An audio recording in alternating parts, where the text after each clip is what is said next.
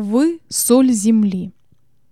Ценность соли заключается в ее способности сохранять пищу от порчи. Следовательно, если Господь сравнивает своих детей с солью, этим Он хочет научить их, что по Его милостивому предначертанию они должны служить средством для сохранения и спасения других.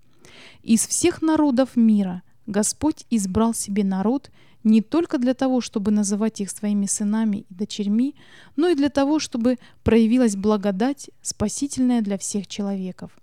Господь избрал Авраама не только для того, чтобы он был другом Божиим, но и для того, чтобы он был посредником, через которого народы могли бы постичь те преимущества, которые им обещал Бог. В своей последней молитве, произнесенной в кругу учеников, Иисус говорит: «И за них я посвящаю себя, чтобы и они были освящены истиной». Так и христиане, очищенные истиной, будут обладать качествами, которые предохраняют мир от окончательного морального разложения. Чтобы предохранить вещество от порчи, его необходимо смешать с солью, которая должна пропитать его насквозь. Так и сила Евангелия может дойти до людей только при условии личного общения с ними. Спасется не масса, а каждая личность в отдельности. Личное влияние есть сила, поэтому для спасения погибающих необходимо приблизиться к ним.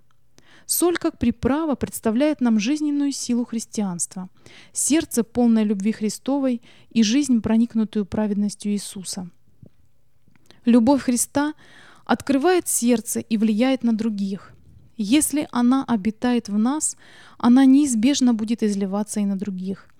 Мы должны приблизиться к людям настолько, чтобы их сердца согрелись нашей бескорыстной любовью. Искренно верующие распространяют вокруг себя живительную силу, которая дает новую силу душам, с которыми они работают. Эта работа совершается не человеческими силами, а силой Духа Святого. Затем Иисус прибавил серьезное предостережение. Если же соль потеряет силу, то чем сделаешь ее соленую? Она уже ни к чему не годна. Как разве выбросить ее вон на попрание людям? Внимая словам Иисуса, слушатели могли легко представить себе сверкающую белую соль, выброшенную на дорогу, потому что она потеряла силу и стала негодной. Эта иллюстрация показывает духовное состояние фарисеев и влияние их религии на окружающих.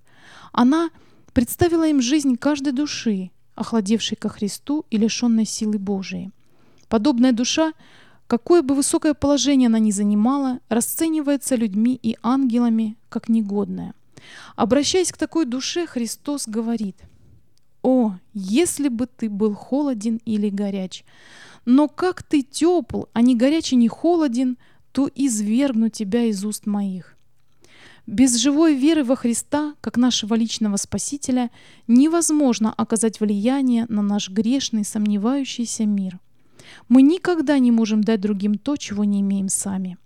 Лишь лично посвятив себя Христу, мы можем благотворно влиять на других.